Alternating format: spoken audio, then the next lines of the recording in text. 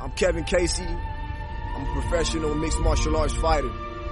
And right now what I'm about to do is issue a warning out to all other competitors. I don't want overs. I just expect them to happen. Fatty's gonna fatty is real. Oh, give me fucking truth, baby. Come on. Let's go. I like wood inside. Welcome to this week's edition of the MMA Analysis podcast. I am your host, Lance Fishel. Great card to talk about this week.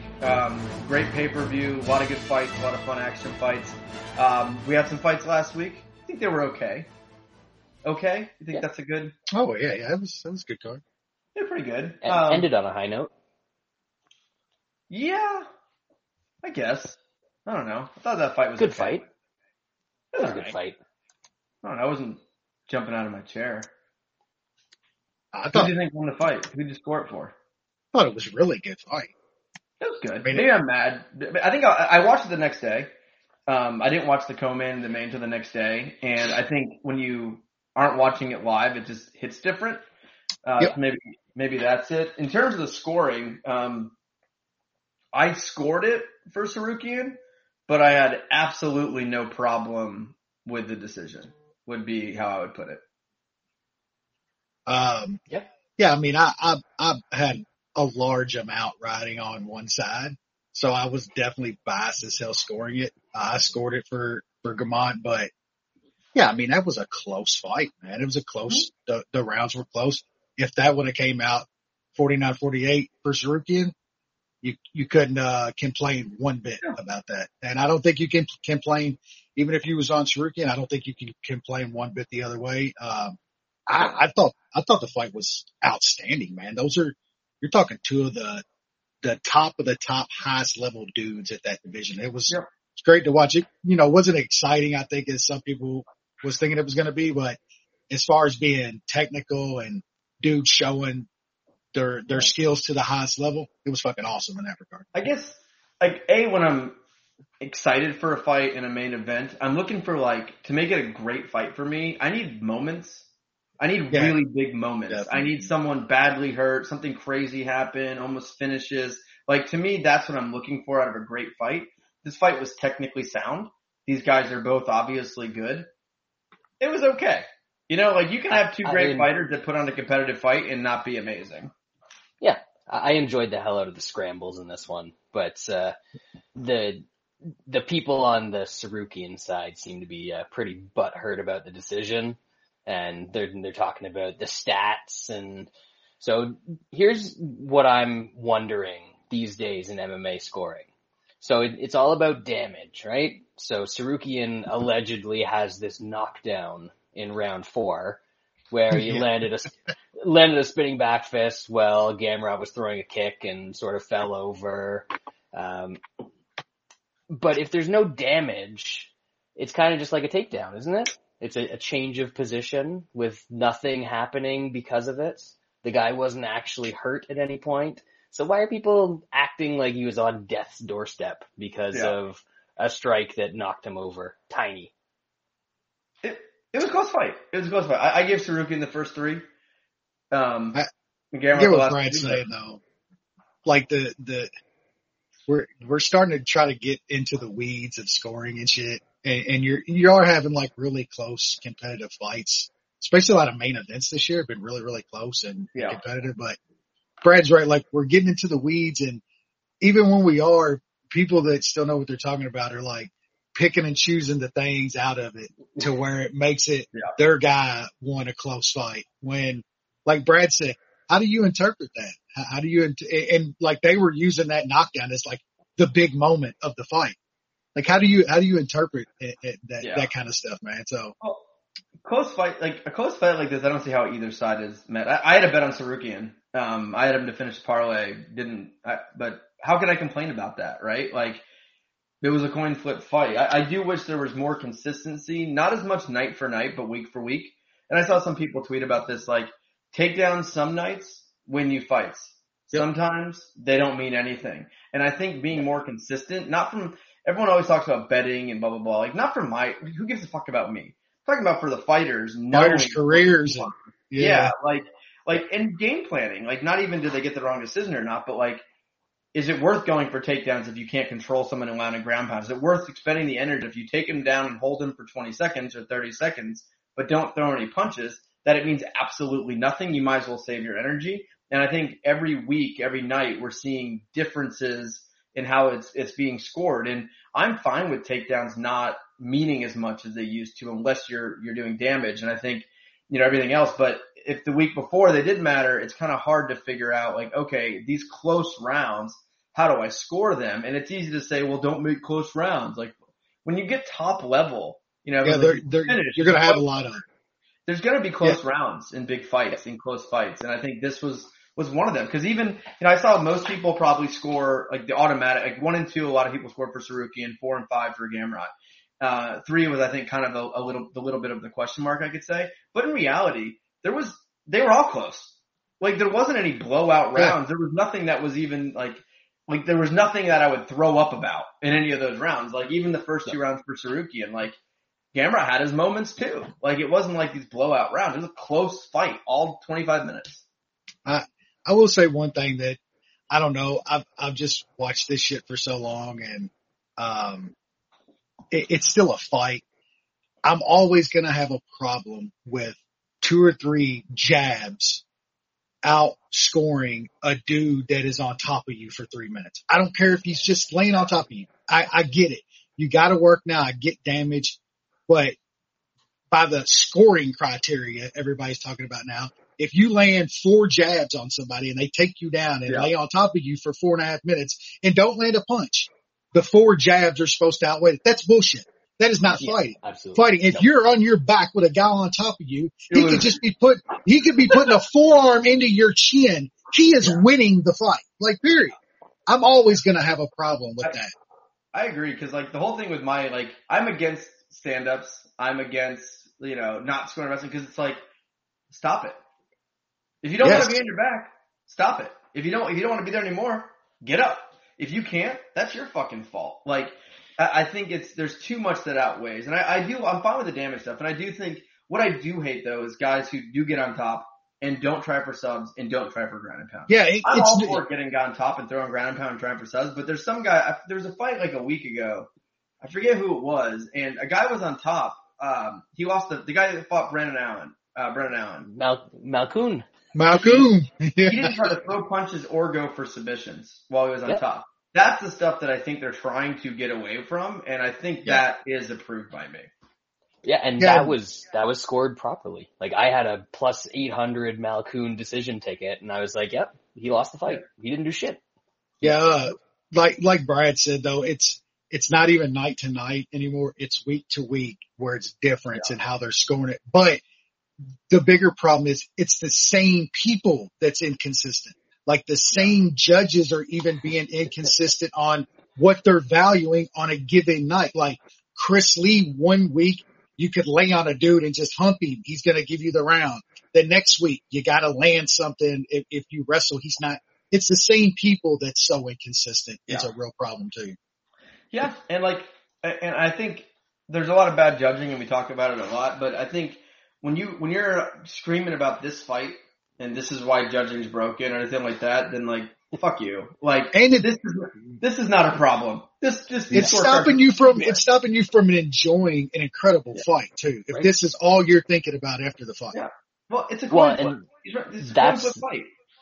That's the worst thing about open scoring that people don't realize yet, because they haven't actually watched fights with open scoring, is if you've got open scoring and you see that a judge fucked up a round, you're not thinking about the fight anymore. Yeah. Yeah, you're pissed off about how the judge fucked up that round, and you're not paying attention. So, and it sucks in general. It doesn't change anything. It doesn't change incompetence. It's not going to change unless they have to. Even if there's no open scoring or open scoring, if they're not going to have to go after and explain their cards to a review board or the press or anybody else, it doesn't matter if you're open scoring it or not. It doesn't. Well, the people who are proponents for it, like, what are they expecting to happen? Like, the guy who's down 2 rounds, if you're down 2, you probably know you're down 2 rounds. We have to see the scoring. It's like that guy's all of a sudden going to become a better fighter. Yeah, he still sucks. He's down 2 rounds because he sucks. And it's also like, if you could be down 2 rounds, even if there's a 60% chance you're down 2 rounds, wouldn't you go for a finish anyway? Like, if you don't know, assume you lost the round. Like, open school, it's fucking aerial. Like, never played a sport in my life, And then, aerial. Like, then I think it's like Brad said that, like, and what if you're up 2 rounds? How many just cruise moments are we going to get in fucking MMA if you know you're up 2 rounds? It's going to run everything. I mean, like, when I was wrestling, I always knew the score. If I was down late in the last period, that doesn't mean it was like, well, this guy that's beating the shit out of me, oh, I'm losing, I better reverse him and stick him. Yeah. Like, that's how it works. Yeah, and I'll give like James Krause last week on this card or the card before, like, one of his fighters, it was probably tied 1-1, and he was in the corner like, you're down 2. You got to go take them out. And it was probably 1-1. I think it ended up being 1-1. They lost the third, but he was like, the coaches got to start doing that. Like, there's so many coaches still that are looking through it like as a fan of their boy almost. And they're like scoring these close rounds for them still. And just because it's your fighter, you got to take that out of it, man. It should always be the opposite. It should be like any close round, you're losing. You piece of shit, you lost that. You better fucking turn it around. I think it was the Brendan Allen fight too. I believe his coach in the 3rd round. I don't remember who it was or who he coaches, but I believe going to the 3rd round, it might have been that fight where he said, "You're down 2, like go get a finish." Like that should always be the signs. Cause that was Krause, wasn't that? That might have been the fight I was thinking of. Was it Krause? Yeah. I believe that was Krause. Yep. Yeah. Or maybe it was after 1 round. Like I thought he definitely won the round, and they're like, "You lost that one, man. You better go get that back." Like, that's what you should always say. And like, if you're a smart fighter, that doesn't mean take dumb chances where you're going to get knocked out. It means fight aggressively and get into a position where you're giving yourself a chance to finish the fight. And you don't need open scoring for that. You just don't. You need fucking eyeballs. Ugh. All right. Let's go through the rest of the card from the other night. So women's strawweight division, Vanessa Demopoulos defeated Jinyu Frey. I barely paid attention to this, not gonna lie.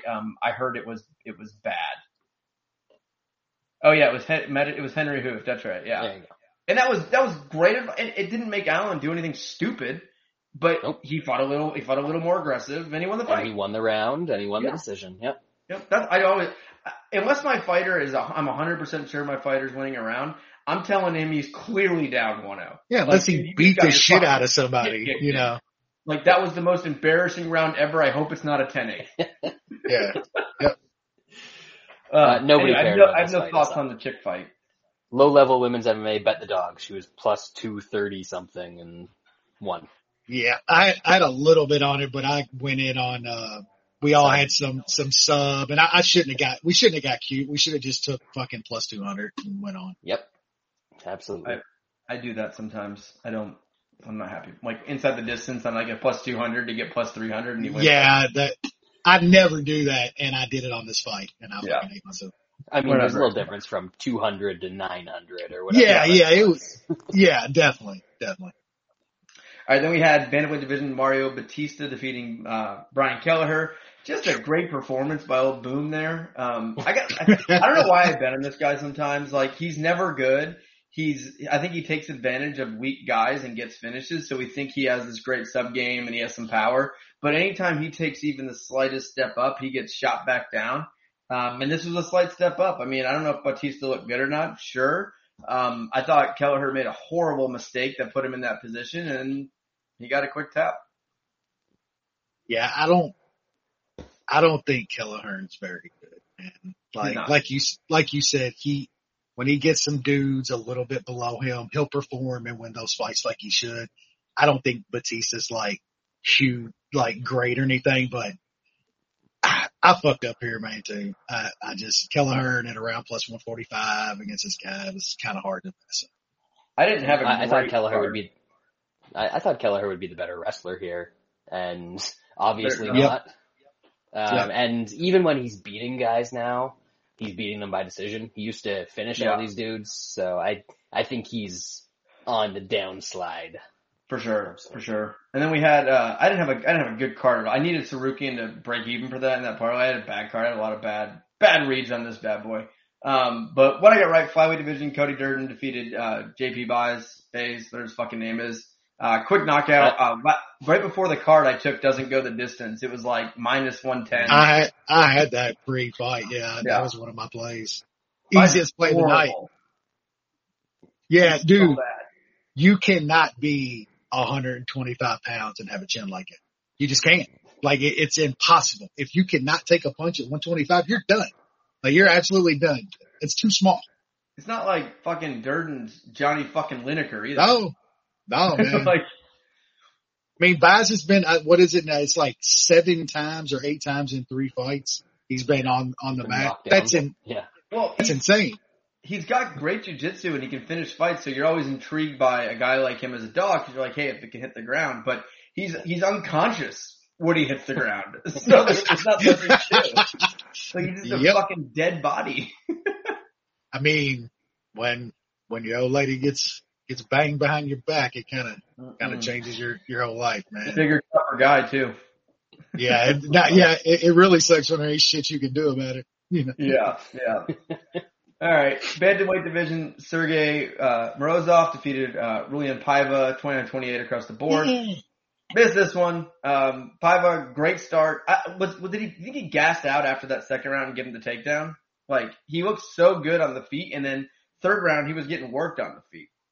I don't think he like gassed in the second. He gave up a takedown and couldn't really. I think he gassed from that.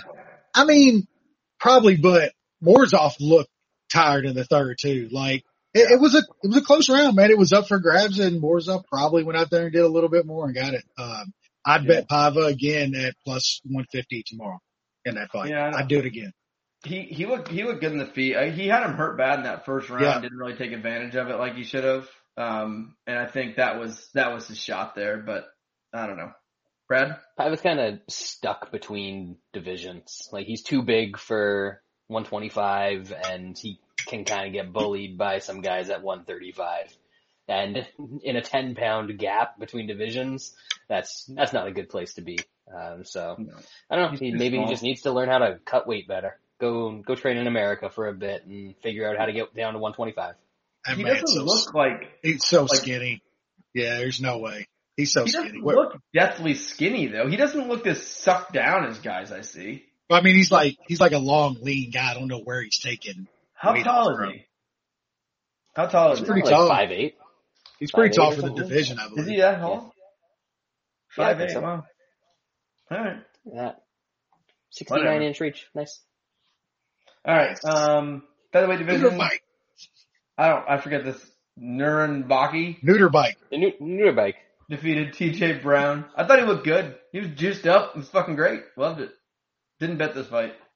I mean, you talking about fucking Mongolian fucking mountain rice bowls. Jesus, man. That was the Mongolian magma. That dude was dripping. He'd have burnt your fucking house down. You let him use the bathroom. No doubt. Good price, man. I grabbed a little bit. Brad kind of talked me into it on the show, so grabbed a little of the neuter bike. It was a nice little dog hit.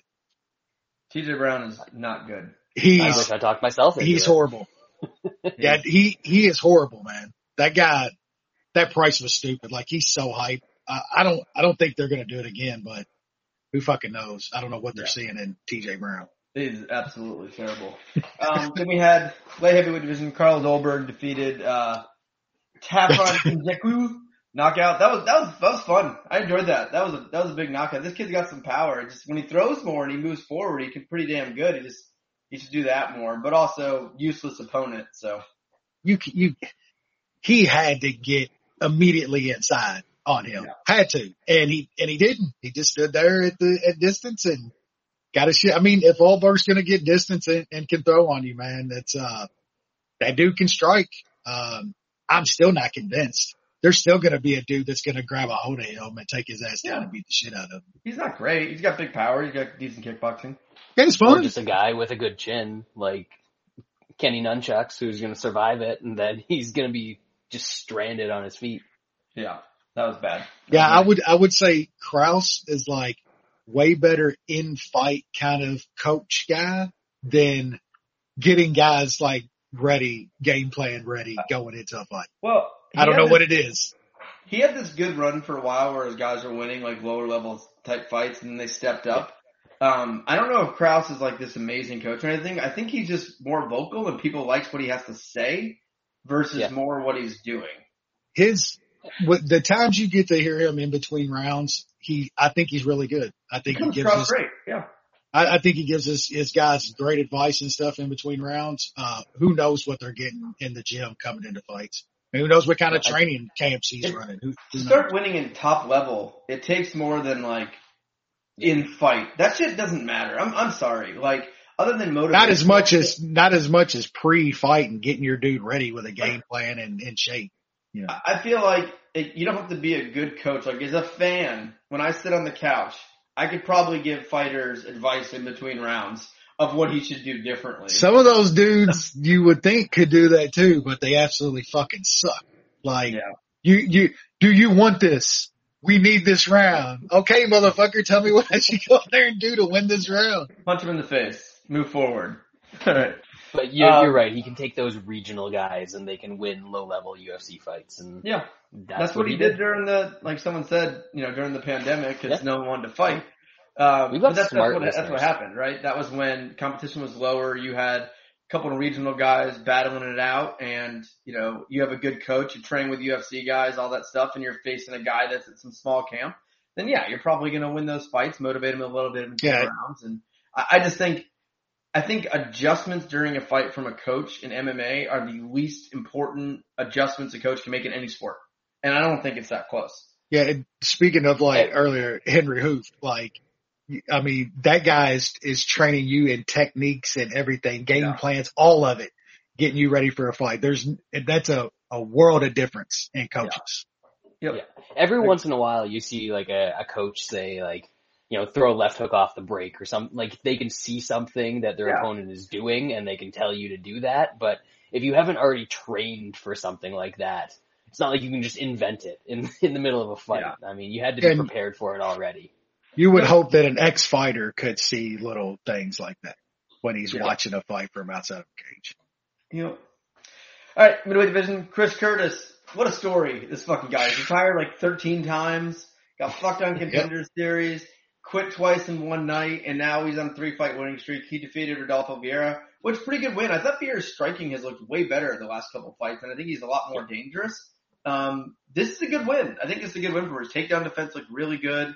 I was impressed by him. I think it's time, like, he's not a young guy. Like, what is he, like 32 probably, Chris Curtis, something like that? He's like almost 35 probably. Yeah, I think he's mid-30s. 34. He's 34. He's 34. It's time to give him a step up. Like, I think 3 wins in a row at 34, exciting, fun fighter. It's time to give this guy a ranked guy and kind of see what happens. But I did play Curtis, really liked him. So, great win. Yeah, I was a little impressed with definitely Curtis, but also Vieira too, man. Like he didn't gas out like he usually does. He got tired. Definitely got tired in the third, and it cost him the fight. But man, he looked decent on the feet. But props to Curtis, man. Like you talking about turning your shit around. I will say when we broke this down on the show, Curtis is getting fed some dudes that like got some really glaring fucking holes in their games. And he's a good vet that knows how to take advantage of them and he has. So props to him. I don't know still how convinced I am of Chris Curtis.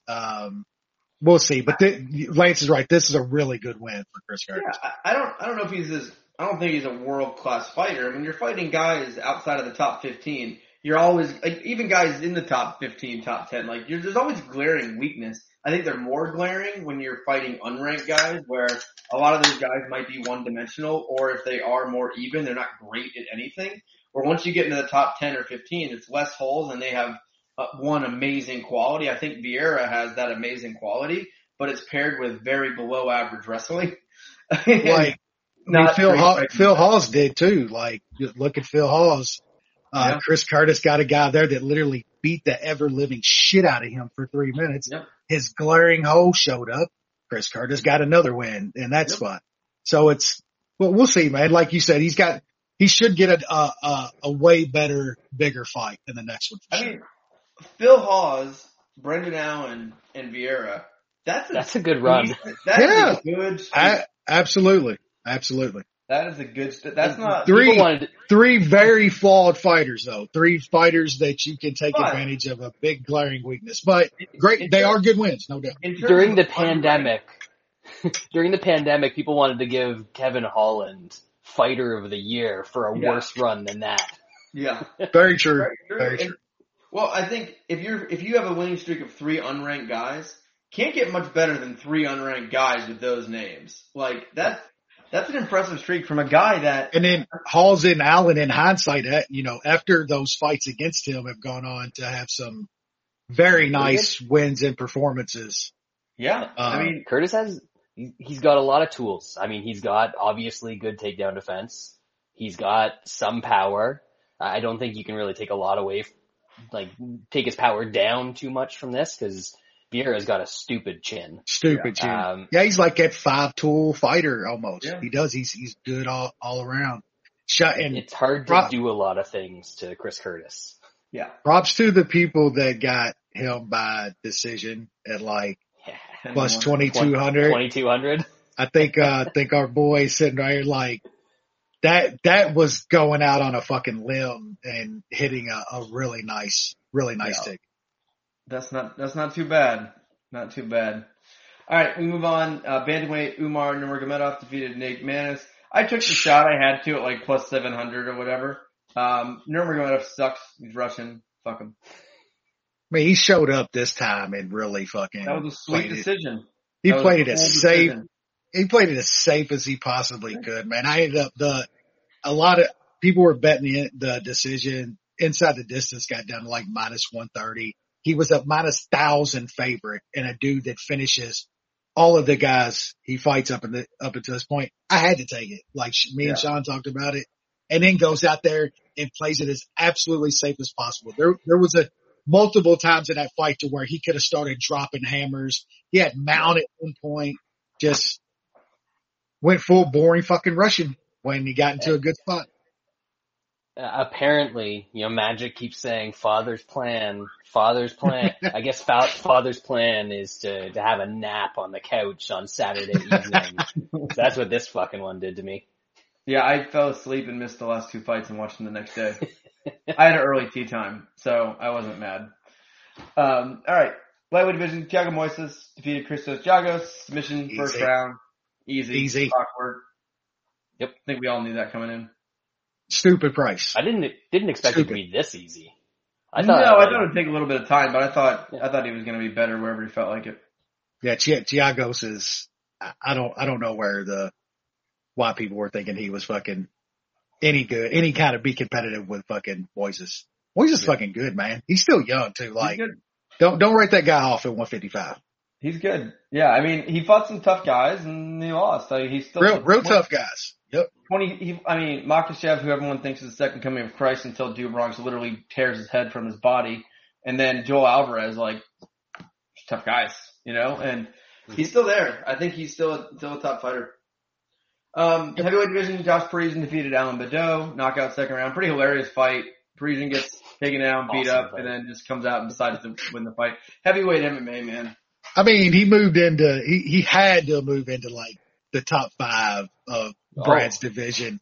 I mean, he's knocking on the door of a t-shirt in the pool division of a shirt shot. So, man, I really thought that was going to fucking get to going over for us but Parisian just he's too good. He's too fucking good. Too good. Just too much talent. You can only keep talent down for so long. He earned his rematch against Porky Porker for the t-shirt in the pool strap. Is he still it's one of those straps UFC? That you put in in the back of a tank top to hold the tits in place. One of those kind of straps. Porter still in the UFC? Of course he is. Porter beat both these guys. Yeah, he's got wins, dude. Yeah. Oh, Porky's he's a contender. Also, we got to talk about this for a second.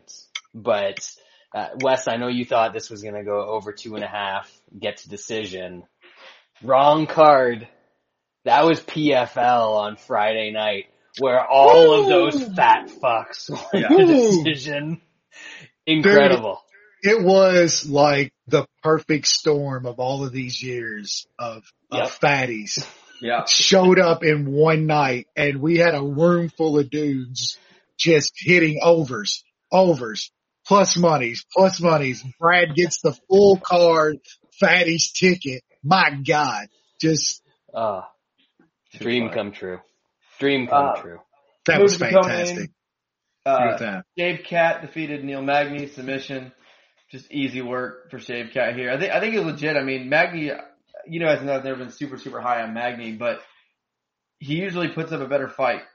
So, impressive. We'll see. And then Shave Cat called out 3 40-year-olds, so that's good to see. Yeah, that was sucked.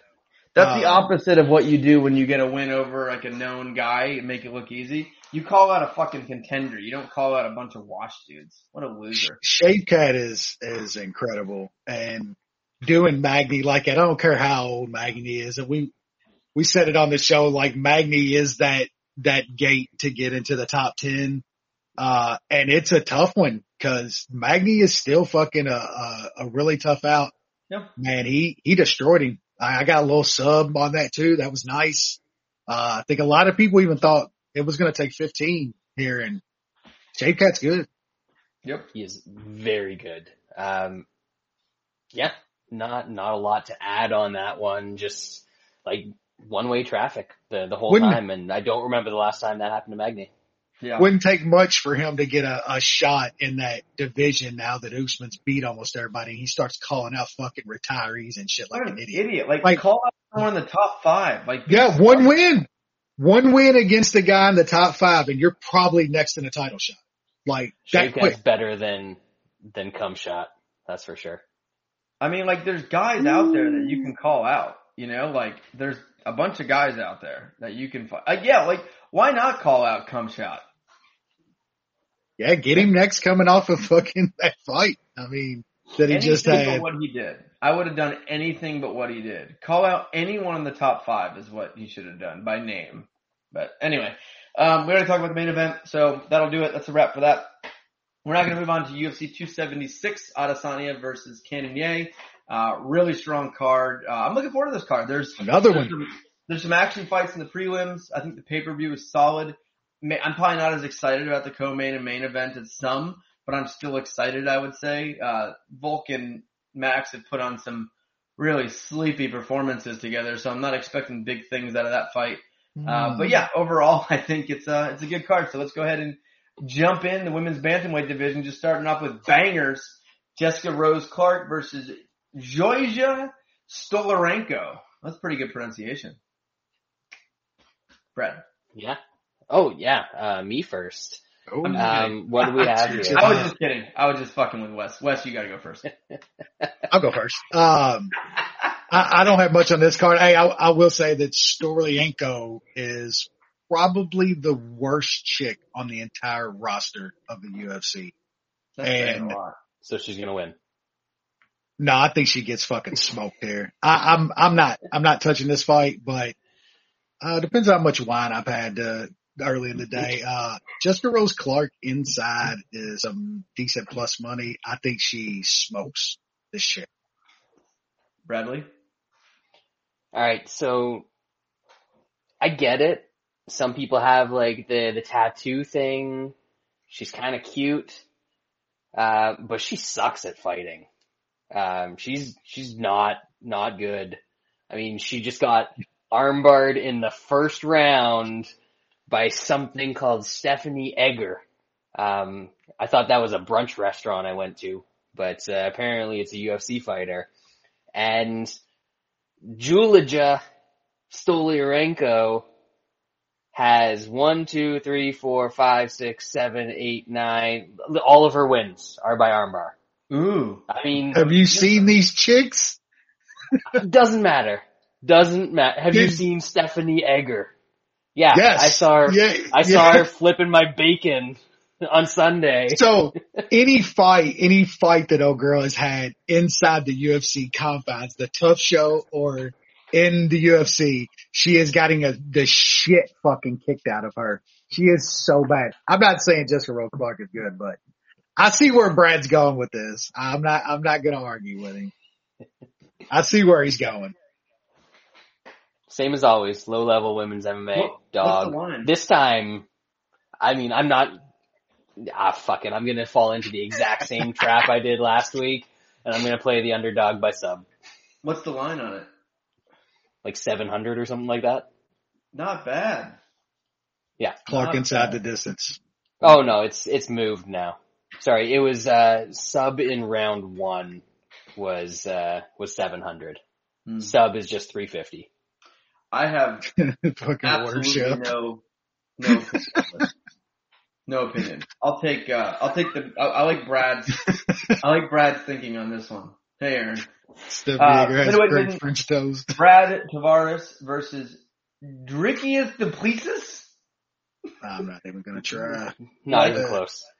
Not even gonna try. Duplessis?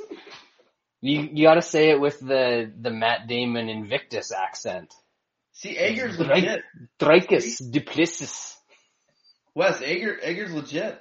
ADCC Europe and went to decision with Gabby Garcia, who's bigger than all of us combined. How much money did they pay Gabby Garcia to let her finish? To let her. Have you seen that woman? And a great French toast. Do you subscribe to Gabby Garcia's OnlyFans? Ooh, now that's 5 stars on Yelp. Do you want to go? You want to go splitsies on it? I mean, I know. Receiving. I know our boy Maz is starting to get into the doing tape study for women's MMA, and his first place he goes is his OnlyFans account. Yeah. So yeah, you got to. You need motivation in life. All right, the Kay Hansen screenshots out there just. She's not even good looking. It's so weird. Is she like naked on there now? She's on there now. She's banging on there for money. That went quick. It's gone like downhill real. Oh, what is it? It's like $200 for like 20 minutes though, so it's like way more than she'll ever make. $200 for like 22 seconds. Oh, it's like way more money than she'll ever see getting punched in the face. Now she's just getting punched in the other side. Allegedly. Why would you pay for that? She's not even attractive. I don't get why anybody pays for any of it. There's literally, you can get as much fucking of that shit as you want for free on the internet. Why pay for it? 90% of the internet is porn. Yeah, what are we doing? Jesus. You got me. All right, Wes. Am I going? Yeah, man, I'm. It is. That's what my wife tells me every now and then. Very respectable amount of. How do you say this guy? How do we pronounce his name? I've seen him fight a bunch. I really like him. Drickius Duplessis. Duplessis. What's his nickname? Still Knox. We'll call him Still Knox. Not a good nickname. What? No, that's bad. We should give him a new nickname. Yeah. Is he talking about his car stereo system, or is that his fighter nickname? Nah, okay. Nothing. Yeah, man, I think Tavares had a couple okay wins, man, but I think he's starting to get a little old, man. Hasn't fought in a year. It was, Amarian. I know he beat Shoeface. Shoeface went over to PFL. Started he could have won $1 million. He beat the entire PFL division. He at light heavyweight too. If Brad Tavares was smart, Amarian is got like 3 or 4 fights since even Tavares when they fought last. Like that is not good, man. It's been a year off, and I think though Duplessis isn't bad, man. I'm like, when I see that's a good win over Chevin Giles, and he just absolutely fucking smoked that dude. I mean, Marcus Perez is a bum, but showed pretty good skills, man. I'm not sure exactly how this fight plays out. I just feel like Duplessis is gonna outwork Tavares here. Maybe even catch him with something, man, and hurt him in this spot. Before his last 2 wins, he got pretty smoked by Edmund, and that dude turned out to not be so great. So maybe, I don't know, Tavares just had a really couple good fights, man. I like old Duplessis there. I'm gonna take a small shot. I think he could possibly get Tavares out there, man. I don't know what to think of Tavares at 34 years old at this point. Did they cut Edmund yet? That was a fall from grace super quick. No, he did finally move camps though, I think. He lost like there you go. Fights. He finally left Edmund. I'm not sure if it was before his last fight or not, but he finally did leave. No, it was after that fight, because I seen an interview where he was talking about how he hasn't talked to Ronda or any of them. He just kind of got up and left. That's the smartest thing he's ever done in his life. Oh, good for him. Yeah. Brad, who you got? I like duplicity here. Multiplicity. Michael Keaton. I think that he's gonna make Brad Tavares see some multiplicity in this one, because Tavares gets hit a lot these days for a long time. I think we might need to check with our boy Aaron to see if Tavares is actually Hawaiian and not like Brazilian or something like that, because the Hawaiian part of his chin left him a long time ago, and he's stuck with whatever's left over at this point. So he's gonna get hurt here. I'm gonna bet Dricus, minus 125. I think that is kind of a bargain in this spot. But I'm also gonna take a little sprinkle on sub at plus 1800, because he's got a bunch of subs. He's shown throughout his regional scene career that he's willing to actually go for subs. He's got a good guillotine if Tavares takes a sloppy shot after he gets hurt. So I think there's some potential there for Dricus to tap him after he hurts him. So we're gonna take Dricus minus 125 and sub plus 1800. You offended Aaron.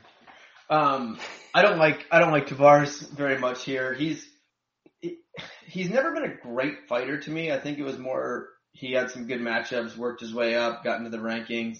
Like you said about the Edmund fight, I think we thought, Edmund was good. He ended up sucking ass.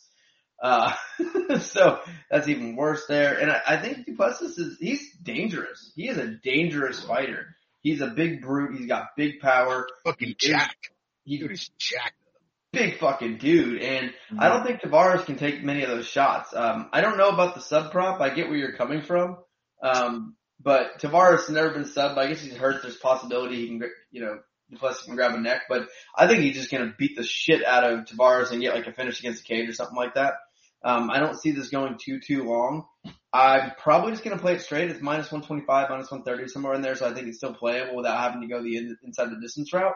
But I don't think inside the distance is a bad play, because I do think more times than not he is going to get that. But Tavares has been pretty tough. He can survive, so he might be able to take the beating up into the bell, but I don't think so. But I think this is a very bettable on Duplessis, so I'll be betting on this fight. The sub prop doesn't matter anymore, because I gave out a fraud line at about 4:00 today. It moved down to plus 1,000. I moved it with my my Mason bucks so he can steal some more of my Bitcoin. There you go. All right, women's flyweight, Jessica Eye, Macy Barber. I don't give a shit. Wes? Yeah, I'm not betting this fight.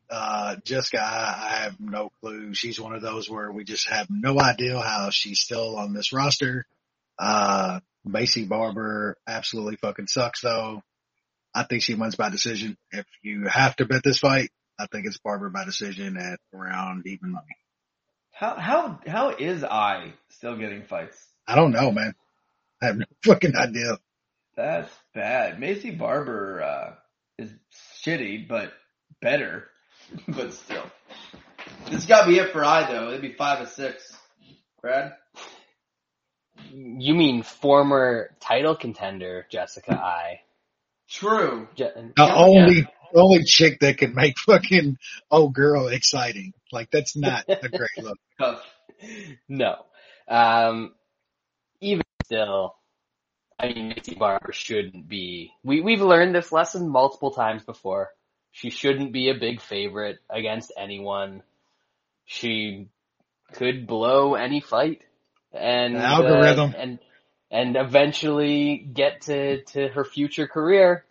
We all know what that is. It's in her name. it's meant to be. Jessica Brown Eye by decision. Yeah, this guy sucks. She's so bad at fighting. No qualities there.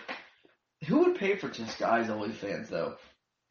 Like, she's not famous and not attractive. Who's like, oh my god, the Jessica Eye pics are out. Here's my The same people that pay for the Kay Hansen one. But Kay Hansen's like kind of a little bit cute, I guess, in a weird redneck lives in a trash can way. Jessica Eye. I thought she was trans. Oh god. That's why I bought her OnlyFans, and I was unpleasantly surprised. That's why you and our boy Matt Vinca went in on the sub for that, huh? Yeah, we split all the trans OnlyFans. It's a good market out there. Like, I get it. I'm into it. So just got really false advertisement, Anyway. All right, middleweight division. Uriah Hall versus Andre Muniz. Wesley. Yeah, I think our boy Uriah Hall, it's gonna take some Calcutta shit to get out of this one alive. Yeah, I think Andre Muniz is really fucking good, man. I mean, is this just a slight step up from like Eric Anders at this point? Like, is Uriah Hall? I mean, I don't think the dude's just that good anymore. He's fighting old dudes like Chris Weidman, brittle bones, breaking his own leg and shit on him. Like, Weidman's coming back for that belt. Say what the fuck you want. Adesanya's fuck. I saw the Weidman Jacare stoppage. Yeah, Somebody posted that video. Yeah. Oh my god, dude! Because it was Mark Liotta literally like he like stopped it, then backed up, and Jacare hits fucking Weidman like 2 more times and looks at him, taps him on the shoulder like, dude, what the fuck's going on here? Oh, but man, that's an all-timer. OnlyFans is running a BOGO special for Pride Month, so. Ooh, there you go. Weidman had him.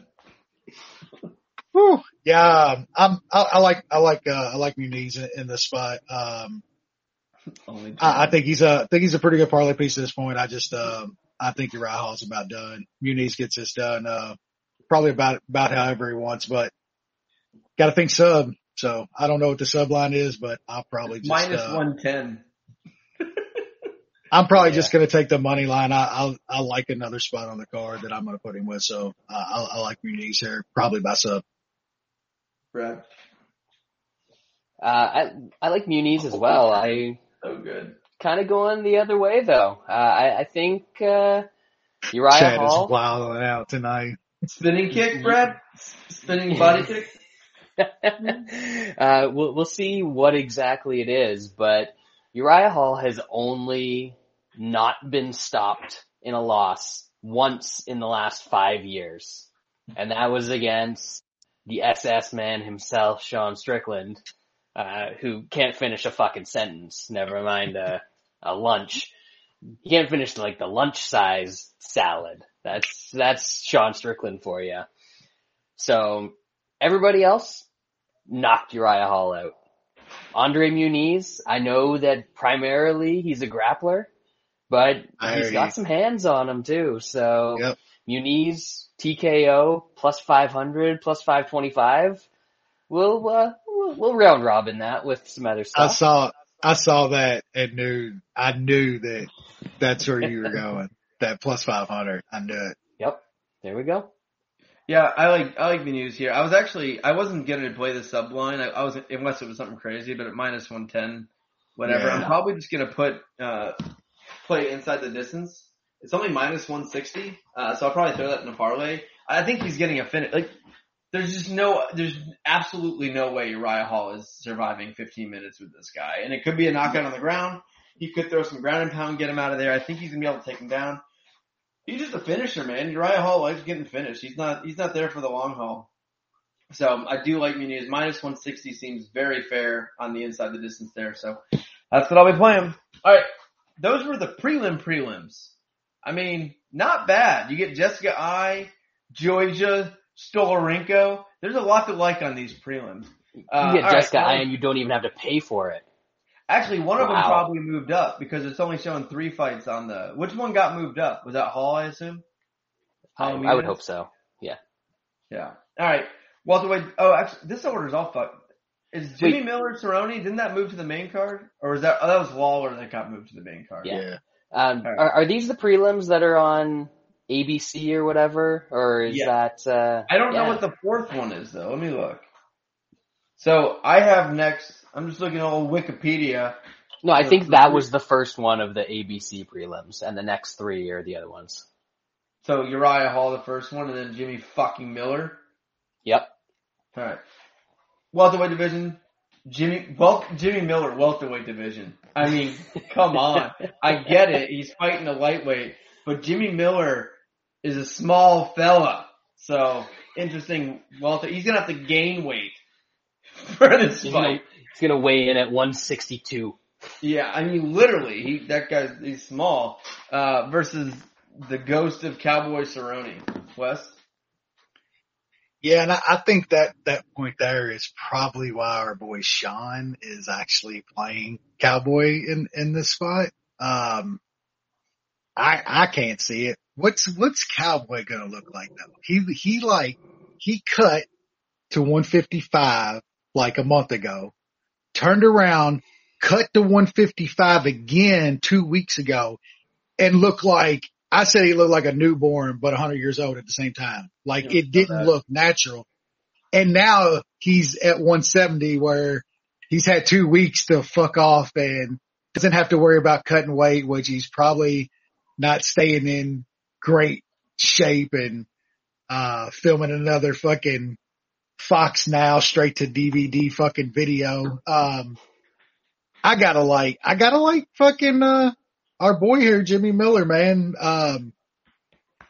I think Miller inside the distance, man. I don't think this fight goes 15 minutes. There's just absolutely no fucking way. I don't see a bunch of prop lines out yet for this fight for some reason. I don't know what the fuck to line it. I'd like to see Jimmy Miller by KO actually, cause I could see him catching Cowboy here, man. Like Cowboy is beyond gone. Like I know Miller's going to be outsized here, but he's still a fucking fighter, man. Like it's kind of the same breakdown as we gave of this fight with Joe Lozon and Cowboy's the same shit. One dude's still training to fight. The other dude is making fucking movies and shit. So, then put on top of it the 2 weight cuts, moving up to 170 now. I think you gotta like Miller in this spot. Like inside the distance, but, I put Jimmy Miller with Muniz as one of my parlays with Muniz. And I'll probably play Jimmy Miller by KO whenever that line comes out. So they moved, the Tavares to Plessis fight, not the Hall fight. So the Hall fight's still on the first set of prelims. Oh. So the 2 chick fights are starting off. So really you can just like wait an hour to start watching. It's perfect. Yeah, I think Tapology has the right lineup. And FightOdds.io's got the right lineup too. Yeah. Oh well, we'll get there eventually. Brad? I wish that I could love Jim Miller in this fight. And like I probably should. It's not Lozon though. Man. Not Lozon, not at the right weight class, minus 200 instead of like the plus 140 we were getting Lozon at. I'll wait and see what the props are, but like Wes said, if that TKO prop isn't huge, I don't think that Miller's going to get a lot of takedowns and end up subbing Cerrone or anything like that. I think he's content to play fights out on the feet these days. And even shop worn, cut weight a couple times. Like if this was back down at 155, I'd probably like Miller more. The fact that it's up at 170, if this plays out on the feet, I could see Cerrone winning a decision. I mean, it wasn't that long ago that he was competitive with, a real massive welterweight in Nico Price. I don't know what the hell,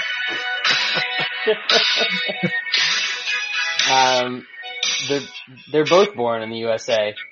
And he walks out to Bad Moon Rising anyway. It's the wrong song. Springsteen. We fucked up and let Lance get his office together. Now he's got Yeah. sound and all kinds of shit. Oh, fuck. No, that was on my cell phone. He's gonna have a sound. He's gonna have a soundboard next week, folks. He's gonna be pumping it. Or you're usually using that cell phone to look at bets and the actual card for the first time this week.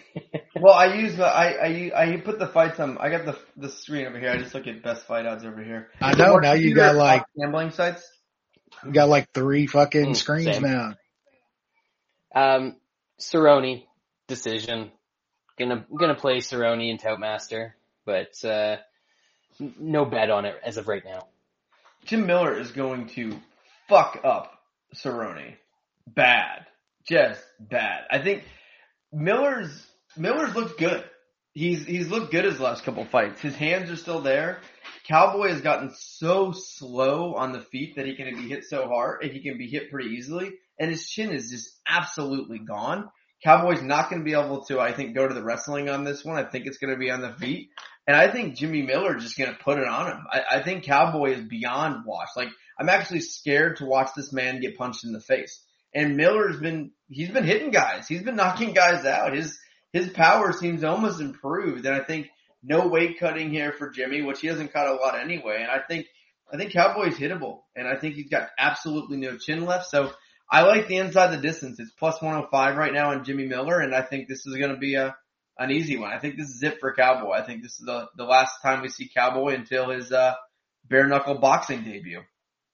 You think Jimmy's gonna pull the old Eve Edwards on the scale and like pull out a cheeseburger while he's weighing in?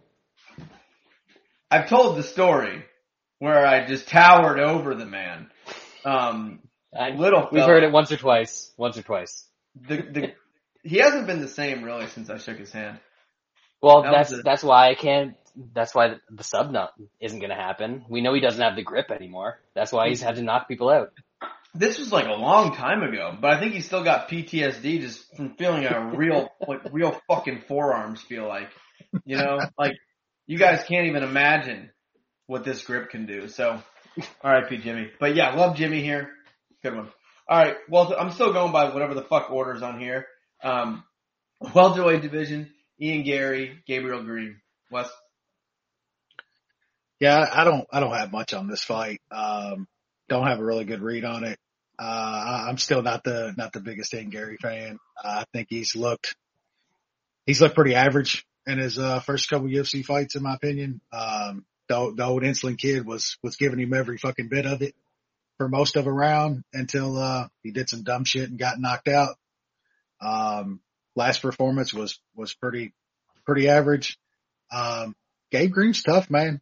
Gabe Green's tough, and Gabe Green throws fucking hammer. So, who knows, man? It could get interesting. I think the line should probably be closer. I'll say that. I'll probably be picking Gabe Green and Toutmaster. Just mainly more of a fade. I'm just not sold on Ian Gary yet, like a lot of people are. I think Gabe Green's a tough dude that can hit hard. Brad? Yeah, Ian Gary kind of sucks. And I think this is the first time that he's fighting somebody with a pulse. And not only does he have a pulse, but he's got a good chin. He's willing to come forward and throw. Gary has terrible tall guy defense.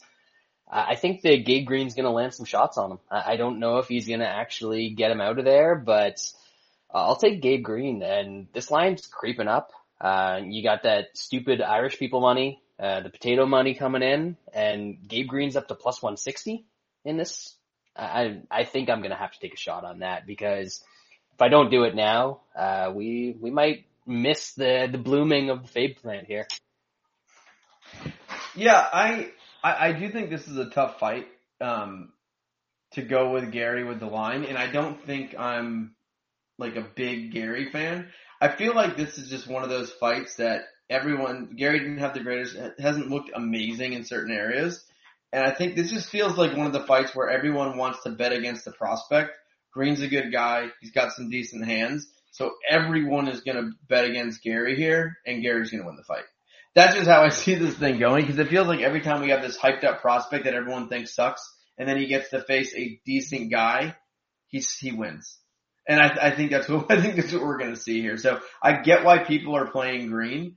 He is a dangerous guy. He's got some good hands, but I think Gary ultimately is going to win this fight. So I think it's going to be one of those looks like value dies kind of situations. So that's my thought. All right, lightweight division: Brad Riddell, Jalen Turner. Wes. Yeah, it's a pretty fun fight. I like Brad Riddell as a fighter quite a bit. I wasn't really sold on Brad Riddell coming up until his last fight. His last fight was a loss, and I came out of that fight actually pretty sold on the dude. I think he looked amazing in his last fight against one of the best dudes in the division at this point. And going against Jalen Turner, man, like Jalen Turner's beating up fucking dudes that should be stocking fucking baby formula off the trucks. Dude, like, he beat Brock Weaver. I mean, broke Weaver.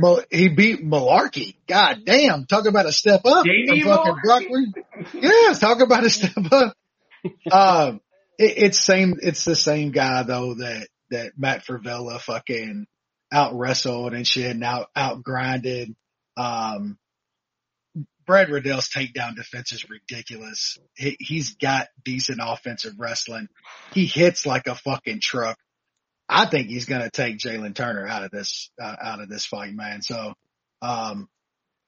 we're getting Brad Riddell at what is it, like plus 115, plus 120 against Jalen Turner, coming off of a performance like that against Fiziev, man. Like, I gotta take that. If I'm wrong and Jalen Turner's like this freak that everybody's saying he is because he's fucking tall, so be it. I think Riddell's gonna test that tall guy defense in this fight, and I think he's gonna get Turner out of there myself. So I gotta take that dog money.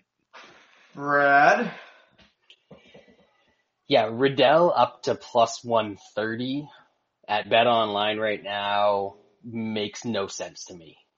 One of these guys in their last 3 fights has fought Fiziev, Drew Dober, last 4 fights, even if you want to go back further. Alex De Silva, who got cut from the UFC for no reason, because that guy's actually pretty fucking good. And Magomed Mustafayev, who I assume people think is great. I don't know who the fuck he is, but he's Russian. And I think that's the dude that actually knocked out Fizzy Pop, isn't it? So yes, might be all right. He hasn't fought in like 2 years. Visa issues. He's too busy trying to get a visa to invade Ukraine. Yeah. He's interrogating fucking POWs is what he's doing. Yeah, so he's fought some good guys. He's been in competitive fights with all of them, won most of them, and Jalen Turner has fought Malarkey, Medic, and Broke Weaver, and Josh Kulabau, who's like, isn't that dude like a bantamweight? He's just a little feller. Yeah. So a little bit different here, and for some reason, after looking at all of that, because Turner has finished all those bums that he's fought, he's the favorite here. I just don't get it. I feel like Riddell is a top 15 lightweight already, and Turner very much is not. I see Steve posted the inside the distance plus 260 in the chat. Yes. Honestly, I just took the money line. I'll take Riddell plus 130. I think that's just the wrong guy favored in this fight. So I'm on Brad Riddell. It's actually going to be a 2-unit bet for me. Ooh. Yeah, I like Riddell a good bit here. I think this is a fight that's going to play out in the feet, and I don't think these guys are in the same world on the feet. It's as simple as that. Riddell is a great striker. Saw the Fiziev fight. We've seen him in other fights. Yeah, even in the Dober fight, like that was a tough fight. And Drew Dober is a tough guy. Like he's had some big wins, and Turner hasn't been facing good guys. And I think Turner does have an obvious jiu-jitsu advantage, but it's not getting there. I don't think he has any hope of getting him down. I think Turner's best strategy is keep it tight and clinch him, push him against the cage, but that's not really how he fights. And I think it's going to be an open space, and Riddell's just a much better striker, and Turner is hittable. He's got that tall man defense, and I think at plus money, that's absolutely insane. So love Riddell here. This will be Munich. So we love this one. Riddell, plus money, take it. All right, let's move up. This is it's so weird they bumped this fight up. With all those fights we just talked about, we're opening the card with Bobby fucking Lawler versus Brian Barberena. Get the fuck out of here, Wes. Brutal Bob and Bearded Babs? What? Yeah, I'm complaining about this one?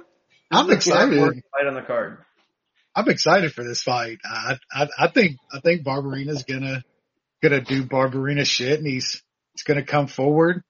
I hope he's real sloppy, and I hope Bob's got some time in his old body to throw some fucking bombs on this dude. I don't think Barberena's good, man. Like, he's tough. Matt Brown was fucking beating his dome in. I mean, you don't think Bob Lawler ain't gonna fucking be throwing shit on this guy? Like, I like Robbie Lawler here. Like, it's not very fucking big or anything, but I'm putting a small bet on Robbie Lawler here against a dude that is not very good, man. Might be sweating it if Robbie can't catch him and hurt him with something, because Barberena is a fucking maniac and will keep coming for 15 minutes. So we'll see. It's more heart than anything, but it's about as good a matchup as Robbie could get outside of Nick Diaz. I almost forgot that fight happened. I still haven't actually watched that one. When Nick decided he was no more. Yeah, don't watch it. Yeah, it's the best matchup Robbie could have ever gotten in his life. Stop ducking me, Usman. Fucking bullshit. That dude is, I'm not even going to say the bad word of it, but he's got brain problems. He's the dumbest human I've ever heard speak. That Nick Diaz. Man. He makes Nate look not as dumb. You know how tough I was it gonna is say, to be dumber than Nate?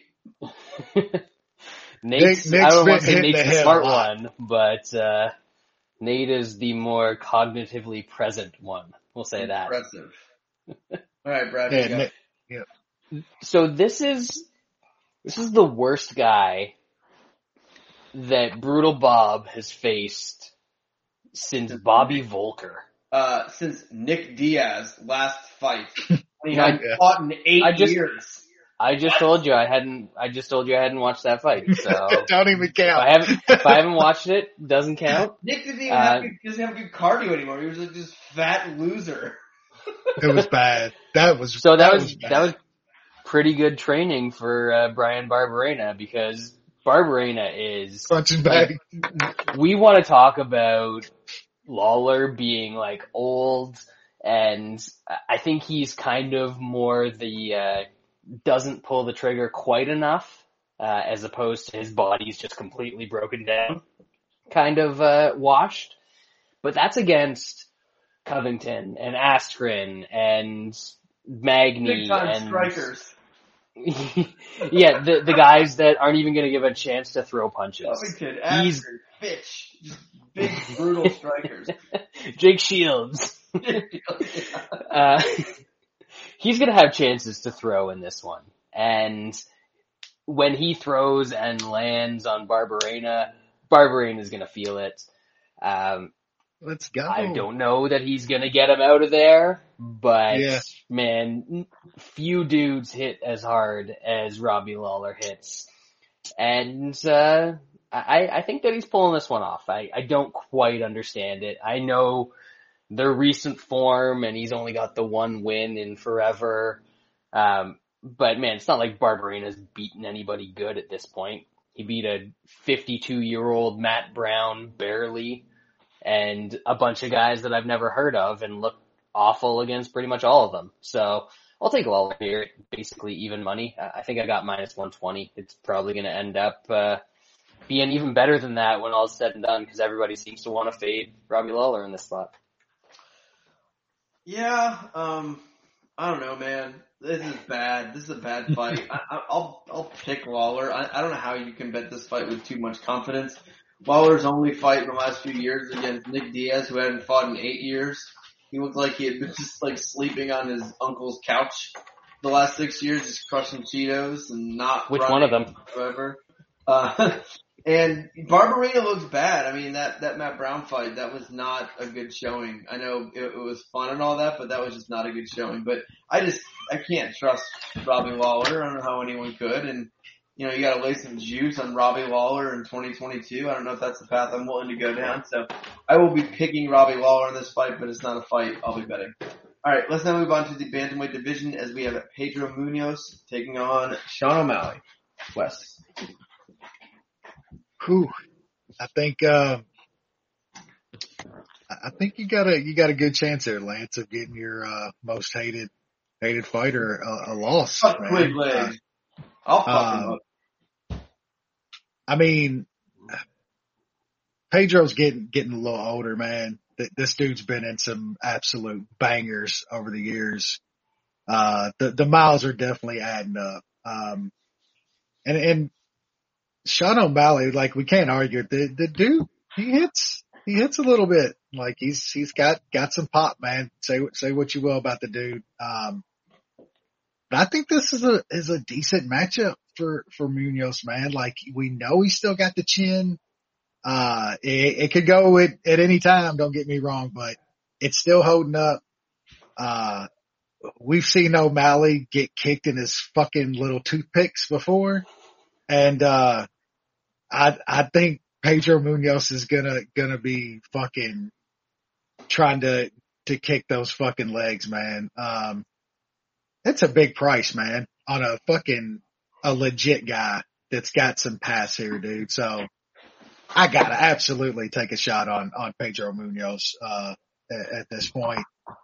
I might wait to bet. I mean, I think I see like a plus 260 at Mason Book at this point. That's insane. That is fucking stupid. I think it could get better. I think that O'Malley is gonna get played here, man. He's got a lot of fucking,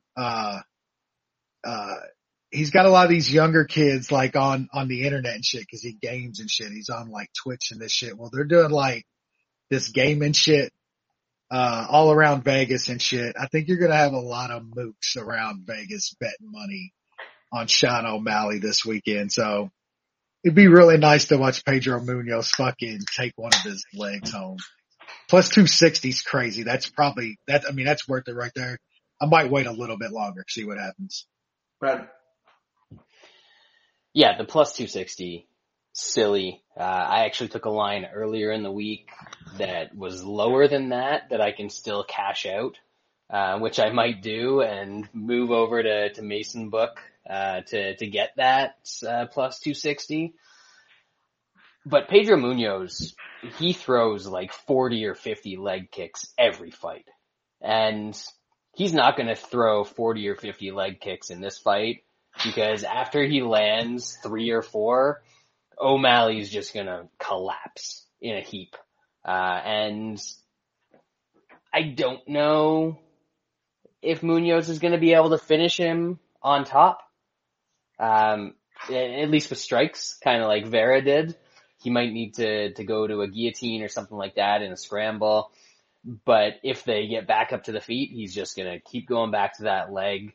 And I kind of think that we're in store for a Pedro Munoz leg kick TKO from my hated calf kicks, which I'll put an embargo on the hate for one fight, just so that I can see Sean O'Malley get his leg shattered, and hopefully he'll shut the fuck up for once. Yeah, I'm with the guys here. I like Pedro Munoz here, and I think this is a tough matchup. I know O'Malley's only calling out old guys or unranked guys, but I think he called out the wrong old guy in this one, just with the styles. We've seen O'Malley with his legs. I mean, Cheeto landed a couple leg kicks, and that leg was just absolute toast, and then he quit and cried, and then filmed the TikTok, whatever that fucking movie does. Munoz kicks probably harder, I would say, than Cheeto. I think he has better leg kicks. I think he's a tough guy too. He's hard to put out there. Munoz is not going to quit. He's not going to get beat up. He's going to keep moving forward. And I think when you look at a grappling, I think Munoz has a very large grappling advantage here too. So if Munoz has to resort to the wrestling and he can get him down, I think he's 100 levels above toothpick legs. And I think it's just a lot of ways to win for Pedro Munoz. I'm not completely convinced that he is washed at this point. He's 35, he's getting a little older, but I mean, this guy lost to Aljo, Frankie, Aldo, and Cruz. O'Malley's fighting sandwich artists. So, you know, if you look at it, for the most part, Munoz has been beating who he's supposed to. And he's been losing to who he is. And then close with all of those top guys. Yeah, Frankie beat the shit out of him. Yeah. But, the rest of them he should have probably thought about retiring after the beating he took. Yeah, Frankie fight.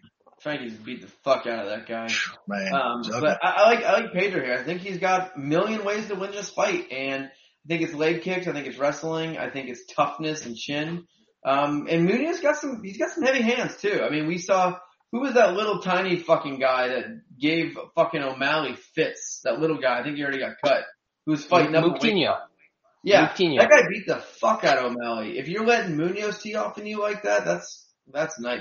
So, like Pedro here, plus 250. Totally worth it. All right. Donowitz? We got a Donnie Donowitz? Donnie Donowitz? Sure, we can go. We can get Donnie here. We can go a little Donnie Donowitz here. All right. Middleweight division, Sean Strickland, Alex Pereira. Brad, I guess, we'll go with you on this one. I suppose we will. He's good. Alex Pereira is an excellent kickboxer. Very good with the kickboxing. A lot of power. Honestly, I was kind of impressed with his wrestling defense and ability to scramble back up in his last fight against some Brazilian brawler who can't really grapple at all. It's going to be interesting to see how that grappling plays out against Sean Strickland. Because we've seen Sean Strickland, we know that he can jab, we know that he can go to a decision. I don't think that's his best path to victory in this fight, although I don't think it's completely out of the question for him to just stay super busy and just kind of smother Pereira with volume in this one. But if Strickland is smart, and as much as his public persona would have you believe otherwise, once he gets in the cage, I think he is actually pretty smart. He's going to wrestle here. And I don't think that he's just going to overwhelm Pereira. I don't think that he's going to get super dominant positions and immediately get a sub. I mean, the last dude that he subbed was Bubba McDaniel back in that dude was the ultimate quitter. Just complete head case. Love it. I don't think that he's going to get him out of there that easily. I know some people took a shot on a big Strickland sub line here. For me, it's same old story as always. Strickland decision. He's going to land some jabs. He's going to close the distance. He's going to get takedowns. He's going to push him up against the cage. He's going to wear him down. And, I think that what Pereira has learned in Glover's garage is going to allow him to survive the grappling sequences and not get dominated too much there. But I don't think it's going to be enough for him to win the fight. So I like Sean Strickland. I like Sean Strickland plus 300-ish by decision. I think that's a crazy line that we're probably not going to see again for a while. Brad or Wes? Yeah, I'm with Brad here. When this fight got announced, man, and the line opened, like, I thought it was kind of crazy, man. I know it got tighter, and I've been big on Pereira, but this is different, man. I think he's in there with the guy that is just such a better grappler and grinder and can get a hold of him. I'm also with Brad. A lot of people I see are talking about him getting a sub here on Pereira, but man, Strickland can't finish a fucking 6-inch sub, dude. Like, I think Pereira's good enough. Like Brad said, he's training with Glover to be able to survive that. So probably Strickland by decision here again, but I just think it's a great matchup at a great price. So this is a pretty big bet for me.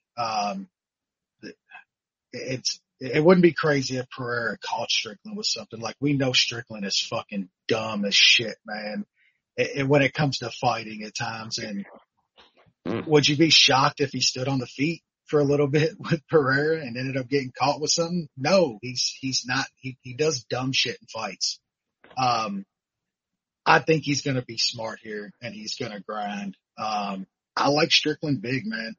This is a 3-unit bet for me, however you want to measure that.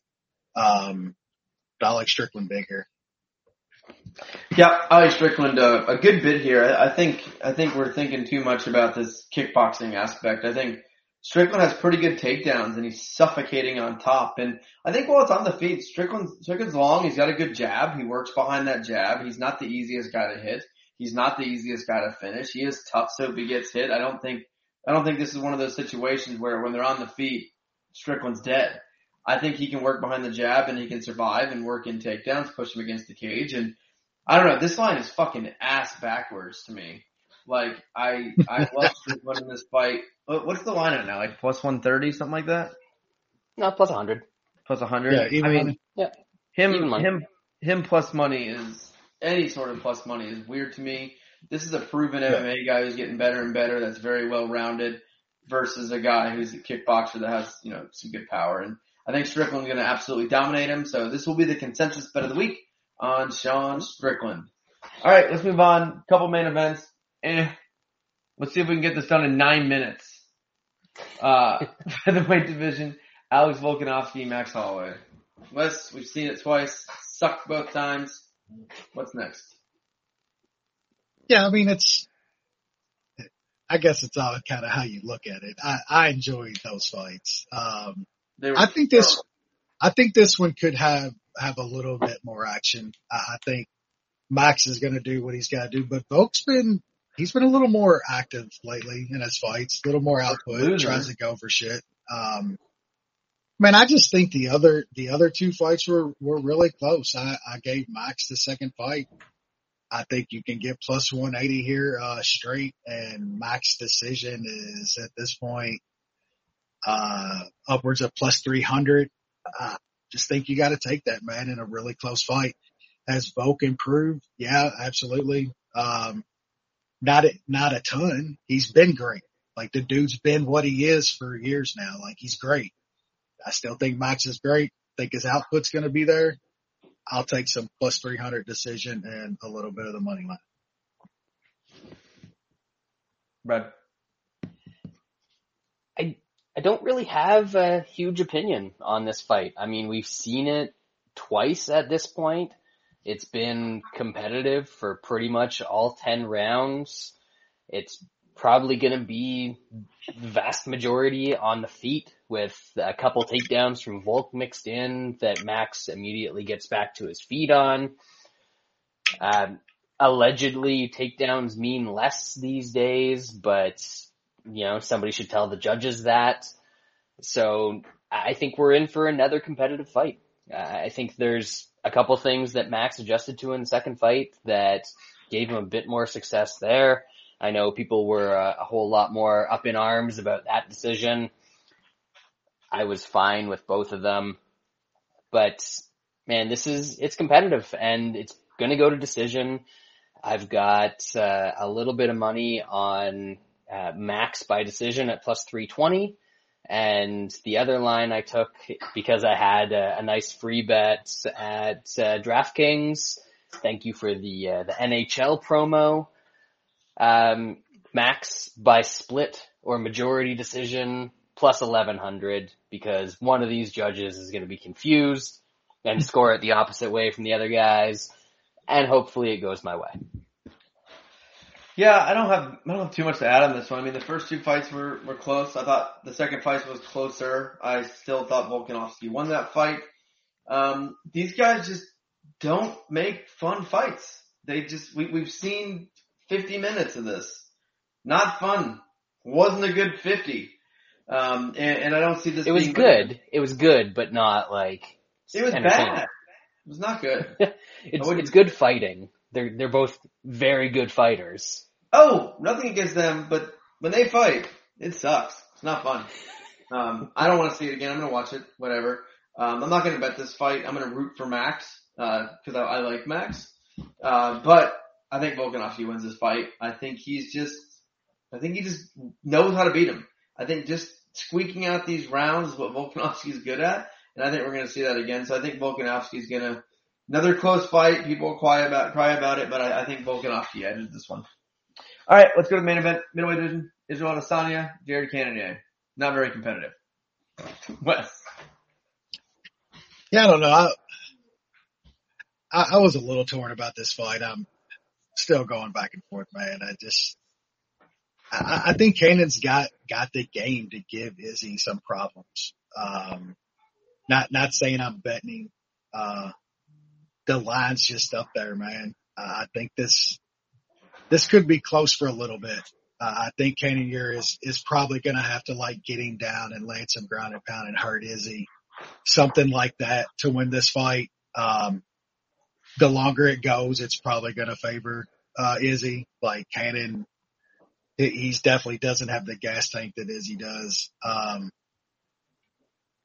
don't know. I'd probably pick Izzy at this point. I just think the line's a little wide, man. I think people's kind of underselling Cannon in this spot, and the guy's good, man. Like he hits like a fucking truck. He's got some grappling and grinding in him, and is he had problems with the times he's had problems, the loss that he's had. I'm just saying it's close. So it's Izzy for me right now, but I don't know, man. I'm split on it. Brad.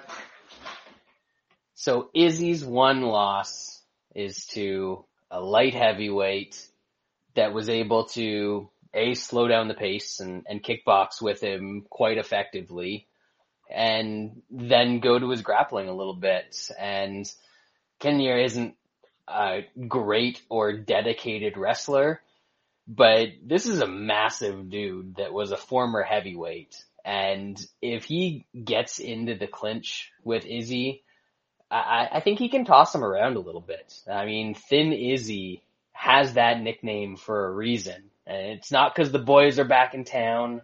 It's because he has those O'Malley legs and arms and body. He's just a fucking toothpick all over. I do not like Israel Adesanya. I do not find most of his fights enjoyable. I think that, chances are, I mean, he's a minus 450 favorite or whatever, and this line keeps going up. At the start of the week, I said I was probably going to bet Cannonier. I'm going to keep waiting because I think this line's going to keep climbing, and so I'll probably take like plus 400 or something on Cannonier when it gets there. So I'm fully prepared to lose that and win all the rest of my bets, but I have to do it for the brand at this point. Y'all bet against Izzy at way lower prices. Like you can get 400 this time. Y'all bet against that dude at like 2 and shit. No, Costa wasn't even that, I don't think. I made a bundle off Jan though. Yeah. Oh, I've bet, the only time I've bet against Izzy, I've won. Like I hit. And this is the second time I'm thinking about it. There we go. I want Cannonier to win this fight. Trust me. I've been a day one Adesanya hater. I mean, but first on the train of, I hate this fucking guy, I hate everything about him. Everyone came up, everyone thought he was funny and so cool and exciting. And I was like, fuck this guy. And then he turned in to easily the most boring champion in the UFC. It's not close. I don't believe anyone that says that. Anyone who says they really like Adesanya has not watched him fight in the last 3 years. Every fight of his is boring. The Costa fight wasn't boring. That was great. He had the work he's put on. He had calf kicks to win, and that one doesn't count. The Whitaker fights were good. Those were good fights, man. He is so that boring. wasn't during an official calf kick embargo, so that's just some. So if you're a champion in the UFC and you have to resort to calf kicks, that's just fucking embarrassing. Those were good fights. Boring. He's boring. Those were good fights. Super, super boring. He's very boring. He points fights. He does nothing. He finishes that. He finished dudes. What do you mean? Like he fucked them up and finished them. What are you talking about? Fights. Yeah, I mean, yeah. I'm not saying. I get the argument that he's got. I can't argue that he doesn't have boring fights and boring moments. He absolutely does. But he's got great fights on his resume and good finishes too. Yeah, those were like 5 years ago. Costa like that long ago. Let's see, he's had. Yeah, but that was the wine. He's had one finish in the last 3 years, pretty much. That's pretty good. That's like a finishing machine. I just bet Cannon plus 350 and let's. I'm not betting Cannonier. I don't think he's gonna win this fight. I don't think he can wrestle like Jan did. I don't think he can stay heavy on top like Jan did. I think on the feet he's too fucking slow. I don't think he can get there. When we've seen these big, powerful strikers fight Izzy, they can't hit him. We saw it with Costa. We saw it with Yoel. Guys who are faster can make contact a little bit more, but these big guys with big shots can't hit him. So I think this is going to be 25 minutes of absolute boringness. My only firm prediction is I'll probably fall asleep for probably the second, third, maybe fourth round. Maybe I'll wake up at the end to see the result. It's going to be fucking awful. It's going to be boring. It's going to be terrible. But Adesanya is going to win all 5 rounds with not even the slightest hint of finishing this fight. He's not going to attempt to finish this fight. So I'm down for that. Nunez, Chimaev, I don't care. I want Adesanya gone. He's awful. Like, I'm not a big Chimaev fan. Chimaev, whatever his fucking name is. But he's fun. He finishes fights. He tries. Like, Adesanya fucking sucks. I don't want to see him fight anymore. But that'll do it for the show. That's all we got. 1 minute over. 1 minute over. It's my fault. We appreciate you guys listening. We'll be back next week to review this and break down what looks like one of the worst fights of the year, cards of the year. So, thanks guys.